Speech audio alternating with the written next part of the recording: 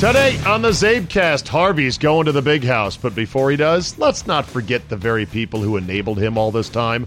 Andy Pollin swings on in. We talk combine, career advice, and a question about Barstool Sports. All that plus Jose Altuve has already been booed and plunked, and some free advice for the Cowboys on Dak Prescott.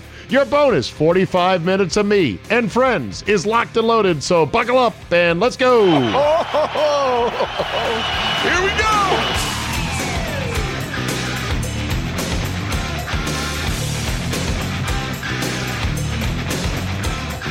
Tuesday, February 25th, 2020. Thank you for downloading. Before we get into it today, we are running out of automatic bids, guaranteed spots in Zabe Vegas 2020. It'll take place at the Hard Rock. It'll take place at the MGM Grand and the Top Golf at MGM Grand on Friday, March 27th from 3:30 in the afternoon until 6:30 p.m. We are going to do a live Zabecast show in our private room. We're going to have free drinks and food there, unlimited use of 4 Top Golf bays, and of course, both of the Sweet 16 games on in the early session on Friday afternoon on TVs in our private room. You'll get to meet and greet me, Paul Charchian, Mr. X, and it's going to be a great gathering of Zabe friends. Go to zabe.com/ZabeVegas2020. That's zabe.com/ZabeVegas2020 and sign up today. Last I checked, I think we had 52 of the 64 maximum number of spots available. So chop, chop. We've only been up and running for about a week and a half. I think they're going to run out by the end of February. All right, having said that, quickly, an electronic mail. This one from David M. Lee in Williamsburg, Virginia. He writes to say, today's podcast, Zabe, your emergency backup goaltender story or e-bug story was presented beautifully. You are the consummate professional storyteller. Thank you. Secondly, you mentioned other Cinderella wrinkles that still exist in professional sports. Can you share the others? Well, one I said was, to be the marker at the Masters on Saturday and Sunday when the field has an odd number of players. Jeff Knox, who is a younger member of Augusta, 40-something, very good player, former amateur, top amateur player, is that marker, and he's played a number of times. And one time he apparently beat Rory McIlroy in a, he was on his ball. He beat Rory McIlroy. I think it was Rory McIlroy, somebody. Anyway, that's a pretty cool one right there. You're not actually in the game, though, like these emergency backup goalies are. Other than that, I can't think of any. I mean, when is a regular civilian or a guy who is not a professional athlete called into a game in the middle of a game on a pro sport in a game that counts and is allowed to play on the team with everyone else? It just doesn't happen. Furthermore, he said a while back you mentioned that you like to save paper bank statements in case of a complete bank computer failure. This would not be too helpful, as you would likely have to have the burden of proving you didn't withdraw funds sometime later. Better yet would be to put some cash into CDs that are time-based, say 5 years. If the bank melts down, the feds are repaying customers through FDIC, the burden will be in the bank or the FDIC to prove the CD was cashed out early. Remember, it's $250,000 per customer, so you and Mrs. Zabe can each have an account in your names. Well, we don't have that much money, or as you know. I'd also suggest that be separate from the bank holding your investment accounts. Love the show. Really enjoy my morning commute with you. Thank you, David, in Williamsburg, Virginia. Of course, all of this is planning for sort of a zombie apocalypse, a doomsday EMP blast that would wreak such havoc on society as it exists. I don't know what comfort I'd have in saying, well, I've got all my money, and what am I going to go spend it on? Oh, that's right. There's widespread murders. People are roaming the countryside looking for food.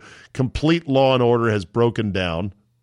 I didn't bother to build my Preppers bunker like I knew I should have when I was watching that Preppers show on TLC. So, yeah, I got money, though, which is good. That said, before we get to Andy, that was an awkward transition. Should I edit that? Nah, just more work. One last thing before we get to Andy. There we go. Smoother. Harvey Weinstein convicted on 2 out of 5 counts of sexual assault and rape. The 2 charges carry prison sentences starting at like 4 and 8 years and going up from there. He avoided 3 of the more serious charges. However, this is enough to put him in jail, if not for the rest of his life, for quite a while, if he doesn't win on appeal. So here is all I'm going to play for you right now, and it's a reminder. This is a tweet from one Greg Price of the Daily Caller, and he tweets, Harvey Weinstein is guilty, and Hollywood is still terrible. Never forget. Harvey Weinstein, Bob Weinstein, God bless him. Harvey Weinstein, who believed in us Ben and made Affleck. this movie. Harvey and Bob Weinstein. Harvey Weinstein. Thank you, Harvey Weinstein. Especially Harvey. I want Renee to thank Zellweger. Harvey and Bob Weinstein. Thank Harvey Weinstein. Harvey Weinstein. Harvey, who first took me on 20 years ago. I would like to thank Gwyneth Harvey Paltrow. Weinstein. Harvey Weinstein, who had the guts, the courage, the commitment. Especially Harvey Weinstein, a man of dedication and vision. Harvey Weinstein. Well, listen, so... Harvey and Bob Weinstein. Holly Hunter. You also break my heart with your uncensored passion. Harvey Weinstein. Harvey Weinstein. Harvey Weinstein. Harvey and Bob. And Harvey and Bob Weinstein. To you, Harvey. Harvey Weinstein. Harvey Weinstein. The Harvey Weinstein Company, okay? Thank you, Harvey Weinstein, for putting your heart behind this film and shining the light on this. We really like to share this with you. I want to thank... Robin Williams. The Mishpucha Weinstein. Mazel tov. I mean, this is how Hollywood works. It's all genuflecting and ass-kissing because Harvey Weinstein got enough power, he could greenlight projects, and that is crucial to surviving in Hollywood. And so for years, people knew there's some crazy shit going on. This guy is a complete slime bag. He might be assaulting young actresses in hotel rooms. I've heard stories. I've heard whispers. What are we going to do about it? Nothing. Got to get that bag. Got to get that money. Going to get my movie greenlit because this is how Hollywood works. And listen, I'm not judging him, but here's what I don't want to hear. I don't want to hear Hollywood lecturing the rest of us in America about morals or values or anything else. All right, let's see what Andy Poland's up to on this glorious Monday evening. Hello! Are you ready for the dumbest thing in sports, the NFL Combine? The Underwear Olympics? And am I wrong in saying it is the dumbest thing in sports or no? I don't know. I think we can get to a long list of dumbest, but yes, watching people in their underwear and finding guys who do things like lifting 250 pounds a lot of times and running 40 times a millionth of a second faster is a great way to spend your time. Sean McVay is only going for one day, Good, because I bet you the only reason he's going is this. If he doesn't, some people will kill him and the Rams as not doing their, quote, due diligence. Yeah. When in reality, all the Combine can do is fool you into thinking something that is not the case, i.e., I remember when Johnny Manziel was praised for working out in his helmet. And I said, you've got to be fucking kidding me.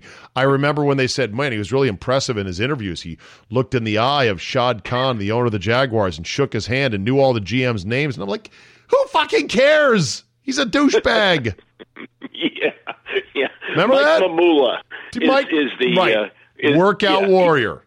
Yeah, he trained specifically for the drills and did very well, moved up the charts, and was basically a bust. Yeah, well, it goes on, and now it's going to get bigger. They've added 16 drills to the Combine. They've moved the workout times from 11 a.m. to 7 p.m., and so some of the guys won't get done with their workout until 11 p.m. at night.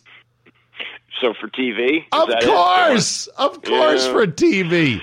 It's just crazy. And speaking of the weightlifting, there's no better cut than this one we grabbed at John Lott, which really is not on the internet very easily because I looked for it, but we got it from the private Zabe Stock Reserves. This is John Lott with Jovan Hay from Vanderbilt. Jovan Hay, Vanderbilt University. All right, Vandy. Come on, Vandy. Come on, Vandy. Come on now. 1, nice. 2, attaboy. Attaboy, here we go. Here we go. There you go, there you go. Come on now, rock and roll, baby. Here we go. Booyah, up. Attaboy, up. Nice, nice. Come on now, 1 by 1. All day long, meathead. Let's go, up. There you go. Come on, Vandy. Up. There you go, there you go. Here we go. Up. That's it, that's it. Here we go. Up. Look at this red man. Here we go, here we go. Come on now, here we go. Up. Lock it, lock it, lock it. Nice. I see you. 33. I love that fight. That guy ever make it in the NFL? Jovan Hay, yes. Yes, he was a Tampa Bay Buccaneer. He might have been a Minnesota Viking. Jovan Hay, Haye. There he is. He was also a Tennessee Titan, according to these photos. Panthers, Browns, Buccaneers, Titans, Lions, and back to Tampa Bay for a second the stint. Ish Smith of the NFL, bounced around, right? Yeah, pretty much. All right, so let me start with this. I want to talk careers and media with you because you are a longtime veteran of the biz, as we like to say. Right.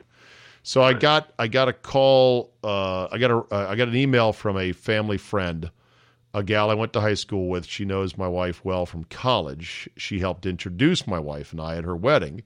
And she emailed me asking if I'd have some time to talk to a family friend who wants to get into the sports media business. And that was the only specific she gave me.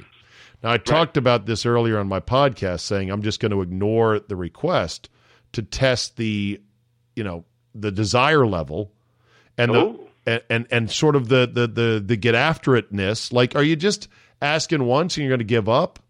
Like, if that's all you're interested in, then you're not going to make it. You got to have more, gumption than that. Right. Besides, it wasn't even the actual person. Like, she could have given my email or my number to the actual family member friend who wanted to get some advice, and then they could have contacted me directly and hounded me and relentlessly gotten after me to say, please, please, I just need a few minutes of your time. That didn't happen. So I was already kind of inclined to not bother with this, but my wife says, well, we do need to be friends with them. They're nice people. And I'm like, you're right, they are nice. And her husband has taken me to Congressional, Andy, so I don't want to blow that bridge up. No, you can't blow that up. No. So I'm going to talk to this person. What should I tell him or her? I don't know if I'm assuming it's a him. Yeah. But what would you say? You're using the kung fu method, like when you can take the pebble from my hand, you're ready. Like you're putting them to that kind of a test. Yeah. I go the opposite way. I get on them right away and I tell them all the downside. And if they're still interested, that's a good thing. If you can talk them out of it easily, then you're right. They're not good candidates for it. I always say to the kids that I talk to, look, I rode in on a covered wagon. We didn't have the internet. Sure. You got your sports information from the newspaper and watching TV and the wires, and maybe you subscribed to a couple of magazines, and that was about it. And it was just a different kind of a business, and information was disseminated in a different way. I don't know what you're going to do. I mean, you're going to provide information somehow. Is it going to be like this on a podcast? Is it going to be over the radio? Is it going to be on television? I mean, everything has changed so rapidly in the last 20 years. I don't know what's ahead. And I think that if you're willing to adapt, if you can do a little bit of everything, if you can write, if you can read, I mean, there's so many different things that you have to do now. And if you want to do all that, that's fine. But I would tell them it's as uncertain as any time I've seen it. Yeah. I think the market for a general takeologist, which is kind of what you and I are, is sort of dead. Because getting takes is easier than ever. They're all over the internet. People crib their takes from what they see Max Kellerman and Stephen A. Smith say on television. The whole industry is awash in takes of varying quality. So there's really no craft or art to that anymore. Whereas once upon a time, if you were going to be given a sports radio show, you had to know a lot about sports, right? Oh, well, on your own. The internet, people would call up to get information. Now they know more than you do, and they have the same resources to get the information that you do. They read all the same websites that we do, and in many cases, they know more than you do. Yeah. So, to have the take, and to have a take, you don't necessarily have to be right. I mean, Stephen A. Smith gave a take last week that you could tell the Astros were cheating because the Yankees didn't hit in their series against them. Oh, God. That's totally not understanding the situation. But there's nobody to say, whoa, Stephen A., how did you come up with that? Did you do any research? Do you know anything about baseball? How would you say something so ridiculous when you know what the cheating was all about was where the Astros were able to hit, not the way they were able to stop the other team from hitting? The other thing that's changed, and I mean, a lot of these jobs have changed in their stature and what they pay, but it used to be if you were a sports anchor on one of the 3 big channels locally in a major top 10 market like Washington, D.C., you could make upwards of how much money do you think in the early 90s, late 80s heyday of the D.C. media landscape? I think at that time, in the late 80s, there were 2 of them making over $1 million a year. In the late 80s, $1 million a year on local TV news. I'm not disputing you. I'm just reemphasizing this. I'm repeating this for emphasis. One was George Michael, may he rest in peace. He was the king and went by the king here in D.C. Who would have been number 2? Glenn Brenner. Who got an enormous contract, and one of the early contracts he got guaranteed his kids' college education, which, thank God he got that, because tragically he died of a brain tumor at the age of 44. But I would say at that time, that's when it was rolling. And Frank Herzog, who was another local guy, I don't know if he was making $1 million, but he was also doing the Redskin games and getting paid well to do those on the radio. Yeah, those were the kings. And those were what you aspired to if you wanted to really make it in the business. Right. And now you fast forward to today. And first of all, back then they would give the sports anchors room to roam. They'd give them 3, 4, maybe 5 minutes. Well, not even 5, but they'd give them a good chunk of time to do their thing, right? Now, I would say Ernie Bauer, a mutual friend of ours, longtime director, producer, Warner Wolf, who was the predecessor to Glenn Brenner and really made it big in New York and made it big here too. What they would do, Channel 9, the CBS affiliate, would run the national news at the top of the hour. It was Walter Cronkite and then became Dan Rather. The other stations would run their national news at 6:30. So to make sure that they kept the audience, they would run Warner at like 6:25 and give him like room to run. Like he could go to, sweep the half hour. He could go 8-9 minutes if he wanted to. Right. And that's how popular he was, that they were able to keep people from switching to national news on other stations when, getting national news on TV was a pretty big deal. Fast forward to now, and I don't know who the sports anchors are in town here at NBC, ABC, or CBS, or Fox for that matter. And we used to have a friend, Dave Feldman, who was the big cheese at Fox, and he left for a cable gig in San Francisco. That ran for a while. He's now out of the cable gig because they're also downsizing those positions as well. Yeah, he's doing play-by-play for ESPN. But I'm guessing, I don't know this, but I would be surprised if anybody who still does it, and Channel 5 doesn't even have anybody, is making $100,000 a year. They're all. I don't think any of them are making 6 figures. And so that's an example of, if we're going to give advice to young people like, oh, you want to get into sports media, how do we know what we're shooting at 20 years from now? Yeah. And how do you know, like, the only thing I would urge people, well, you say you tell them all the negatives first and foremost. Mm-hmm. I would say, why? Why do you want a career in sports media? Well, because I love sports. And I say, well, I love pizza, but I don't want to open a pizzeria. I tell sports fans all the time, you can make money with a job as long as you don't hate it and you're pretty good at it, and you can still be a complete fanatic sports fan on your own time. It can be your recreation. When you're in the sausage factory, at some point you get kind of sick of sports, right? Yeah, you do. You get sick of sports, but actually the process of making the sausage has been enjoyable. No, over the years. Not there's all no the time, question. There's no question. But you and I have been a bit lucky, as well as being hardworking and talented, which I would both say we have been hardworking and talented. But a lot of luck goes into it. The right time, the right place. You know.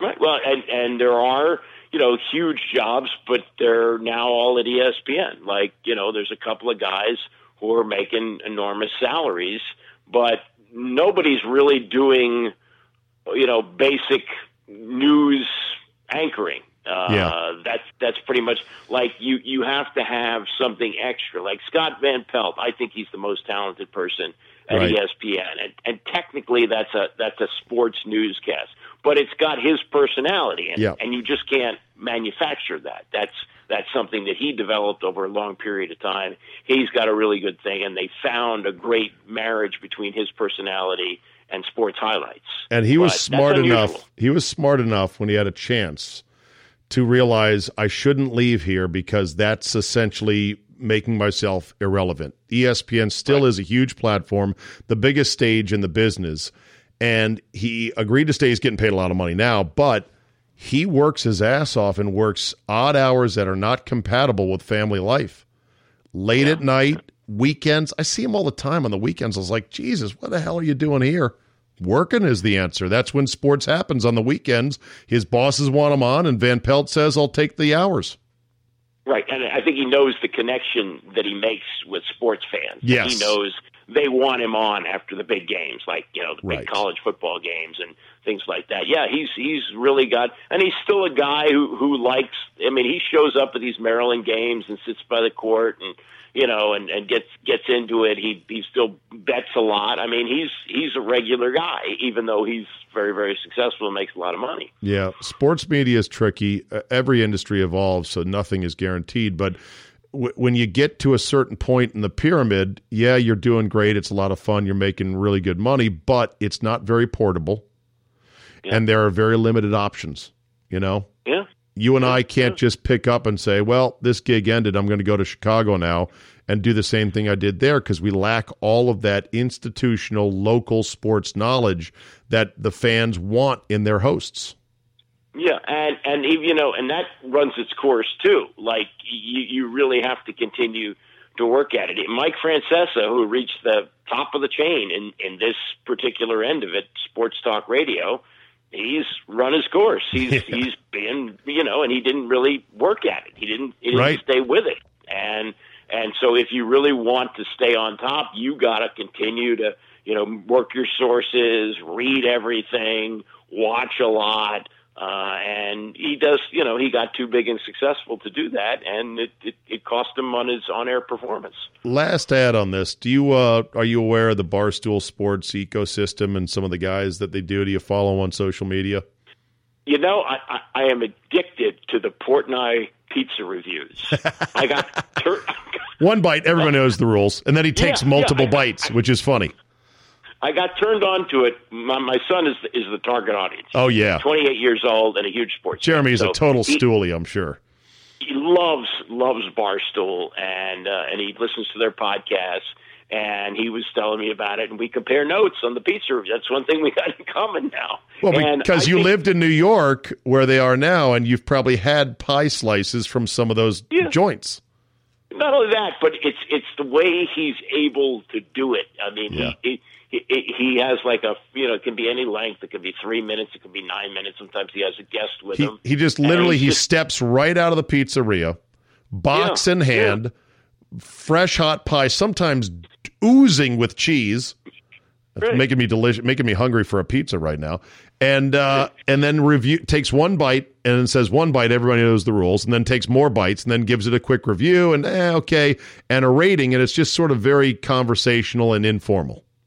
Yeah, and he's got some good snark to it. Somebody will walk by, he reacts well. Well, people know him now. People spot him all the time. He's become that big. Do. Yeah. But here's an old reference. It's like when Bob Hope would walk onto the Tonight Show set, and Johnny knew just how to react. It doesn't matter what happens during the pizza review. He reacts, and it's funny. And I know he's kind of an asshole, but he comes across as somewhat likable. Oh, no. It's weird. It's a weird dynamic. Oh, no, I love the character that Portnoy has developed, and some would say that's not a character. That's really who he is. He's a despicable human being, but I don't care because he's not babysitting my kids. But his character, I think, is a brilliant character, and it's the way he's danced on the grave of Deadspin has been absolutely hilarious. So here's what I was thinking. Okay, so there's a young guy in their company by the name of Dana B, and he got started this thing called Zillion Beers. I guess that's one of his phrases, because this is what Barstool appeals to, the beer drinking 20-something. So it's like, it's the weekend, man. I'm going to have a zillion beers, right? So he creates a T-shirt, because Barstool sells a lot of T-shirts and hats and stuff like that. And he gets this viral thing going with Portnoy about, can he sell $250,000 worth of T-shirts that say zillion beers in 48 hours? And then everyone starts retweeting it saying, I don't think he can get there, as a bonus of $10,000 if he does it, what's it going to happen? He's cutting videos and everything else.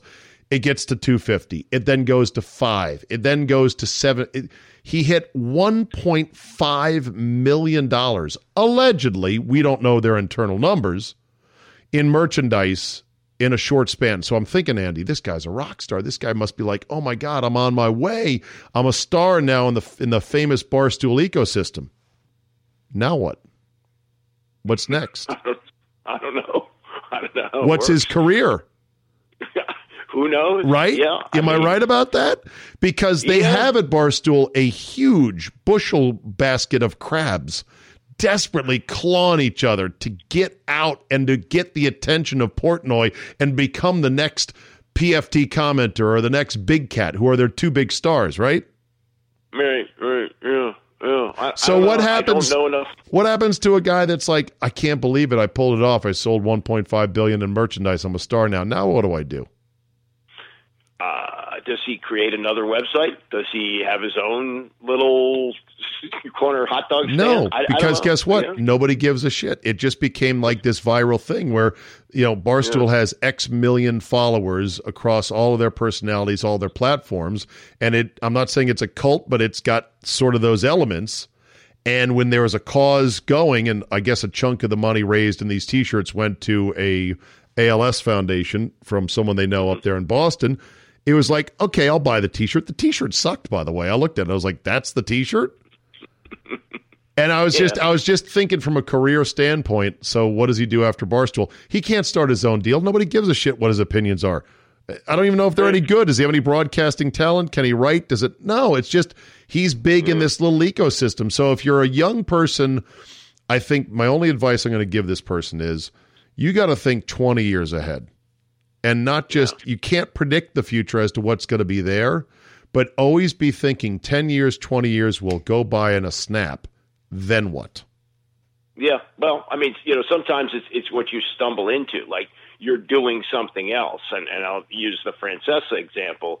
He was working as a researcher for CBS. He was finding out facts for Jim Nantz and Brett Musburger for their broadcast. I don't know if he imagined when he started doing this that there'd be something called sports radio that would come along. And he did have a tough time getting in the door because he didn't have a name. But once he got on, his knowledge, which at that time was greater than everybody else because there was no internet, and he was calling Jimmy Johnson and he was calling various coaches and he was finding out things.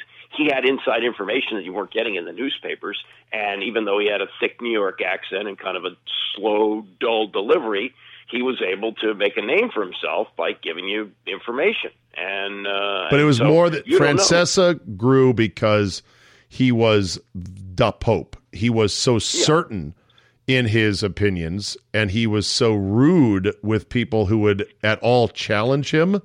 He became like this wrestler nobody could beat on sports radio. And that was his shtick. He also benefited more so than he'll ever admit by the great chemistry that he had with Chris Russo. Right. That the two of them had totally different styles, and the way they were each trying to climb up the bat handle to get to the top rung made it just work so well together. Right. And it's all timing. Who could have predicted that would have worked? Yeah. But it did. All right. On the baseball front, this was Jose Altuve on Sunday.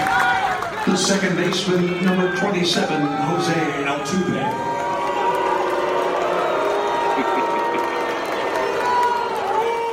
This was at a Tigers spring training game, so you can predict how the season's going to go. He also apparently got hit by pitch today. Plunked. Yeah, I heard that. I've not seen it. And then you combine that with someone for the Astros confiscating a few innocent signs by Nats fans. Yeah. How is this going to go all year? Ballparks can't possibly confiscate signs all year long, can they? Don't you think this is going to run its course? No. We're still in February here. You think this is still going to all be going year. on in July? Oh, yeah. Oh, yeah. Because when the Astros visit a team for the first time in July, there'll be people there that have the signs that want to do this. Yeah. Are you offended that they took signs away that were not vulgar and not obstructive? Yeah, this whole thing has been a victim of poor planning. Like, somebody should have said, yeah, we'll take signs away, but they got to cross the line. By taking the signs away that are basically innocuous, they're adding to the story. They're keeping it going. And so, yeah, I think that was over the top what they did. That was the game against the Nats, right, on Saturday? Yeah. They took those signs away? Yeah. So, I didn't think that was right. All right. What about the Kobe Bryant Memorial on Monday? Saw it. I thought I was blown away by Vanessa. Her speech was spectacular. Here's a quick snippet. Let me play it for people, Andy, and then they can listen. He had to bring them home to heaven together. Babe, you take care of our Gigi. And I got Nani, Bibi, and Coco. We're still the best team. We love and miss you, Boo Boo and Gigi. May you both rest in peace and have fun in heaven until we meet again one day. We love you both and miss you forever and always. Mommy. Yeah, that was the end. That was wonderful at the end, but she was amazingly composed through most of it. And the fact that she chose to talk about things that every one of us who has kids has gone through, the bath, the putting them to bed. She didn't talk about the great celebrity that they had and the great privileges of wealth, except the one thing she mentioned that when they wanted to see a first-run movie, he would rent out the theater. Okay, other than that, it really was something that hit home with everybody who has children. And that is the worst thing that anyone would have to do, is to bury a child. And the fact that she's having to do that, plus her husband, I mean, she was really great. I was really impressed with what, and Jordan too. Michael Jordan's speech was outstanding, I thought. Here was the takeaway quote from Jordan. It involved the famous crying Jordan meme, which I still love crying Jordan memes. The more creative, the better. Now he's got me. I'll have to look at another crime meme for the next.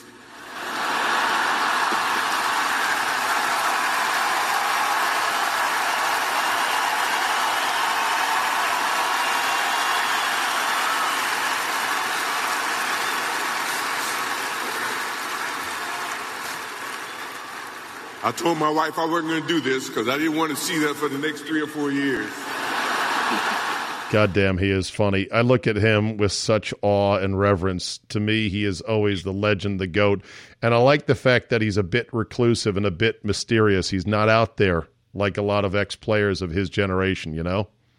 Yeah, well, he's the owner of a team, but yeah, you don't hear from him. I guess he sits courtside, but doesn't, really interfere. No, you don't much. see or hear. Even when the All-Star game was in Chicago, was there a big footprint of Michael Jordan? I didn't see it. No, not really. I mean, and look, that was the one thing that was really eye-opening about Kobe, is that it's a next generation. There are, lots and lots and lots of people who never saw Jordan play. For people who are, your age and my age and older, we saw his whole career. And to me, I agree with you. I mean, LeBron is great and all that, but he's the best. He's the best I ever saw. And I would say, and I would say that go ahead. One more thing. I would just say that his tone of the speech a lot different than any other time we've seen him in those situations. Remember his awkward Hall of Fame speech? How he ripped everybody. People are of different mindsets on that. Some people loved that speech. Others thought it was needlessly petty and tone deaf. So that's what I thought. But that's just me. But this one was great, I thought. All right. Then there was the companion story today, which I am pretty sure they made sure came out today when all the good press was on the wonderful ceremony. It was by the way, we're suing the helicopter company. Oh yeah, that was awkward timing, wasn't it? But I think it was intentional, because if the story comes out, we're suing the helicopter company for 8 counts of negligence and even flying in that weather, then that's the only story on a Tuesday or a Wednesday or a Thursday. Now it gets buried underneath the good press and the good sound bites of this wonderful memorial. But it's interesting. It's interesting that this lawsuit has been filed before the official NTSB report on what happened went public, right? Yeah. Well, did they have it when they filed it? I mean, who? No. I think they're preemptively doing it. And how does it look when you have somebody richer than the company that runs the pilots, that runs the helicopters, suing them, when you surely would have thought that the helicopter company would have told any other client, we're not flying. Even the sheriff's helicopters are not flying. It's too foggy. Yeah. I have no idea what happened, and who knows what kind of pressure Kobe put on the pilot and everything else that led to this horrible tragedy. Yeah. But there's no good ending to this. Whatever happens in this lawsuit, there's nothing that good comes out of that. All right, I got to get your take on 17-game schedule, expanded playoffs, and that'll be it for today. You got 2 minutes on it. Go. It's going to happen, and it's going to happen. I mean, it's going to happen. But I want to know if Andy Pollin likes it or not. No, well, I don't like change. I think 17 games is ridiculous. Also, I love football, but am I going to invest in 6 games in the first weekend? Yeah, maybe I will, but I won't watch them, every single play like I watch the others. And it's humorous to me to hear people like J.J. Watt say, this is not going to happen. This is not for you, J.J. The $100,000 raise for the minimum guys, that's what's meaningful here. And that's why they're going to vote for it. They represent the majority of the players, and that's why the owners are going to get what they want. And the owners are pushing this through now because they want to get the TV contracts done, and the TV contracts are going to create an awful lot of money, mostly for them. Yeah, it's going to raise the salary cap, but the owners are going to get richer off of this. 10 years, hurry, rush, sign now. Let's go. Boy, it just smells so fishy, but you're right. The Players Union has no leverage, and the owners are going to run them. This is the prophecy of the now former owner of the Panthers, Jerry Richardson, when he said privately to Peyton Manning, we're going to take our fucking league back. Remember that quote from the Michael Silver column? My favorite one is Tex Schramm 35, 40 years ago when he said, we're the ranchers, they're the cattle. Oh, boy. All right, Andy. Always a pleasure. Thank you for your time. All right, Jake.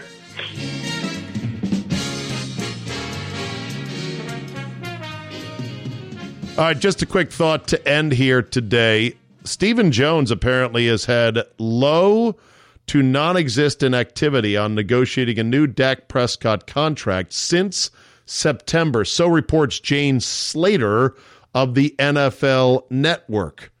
He said the negotiations were where they were when they last talked, and there's nothing acrimonious, that Dak is still their guy, but they don't have any progress to report on.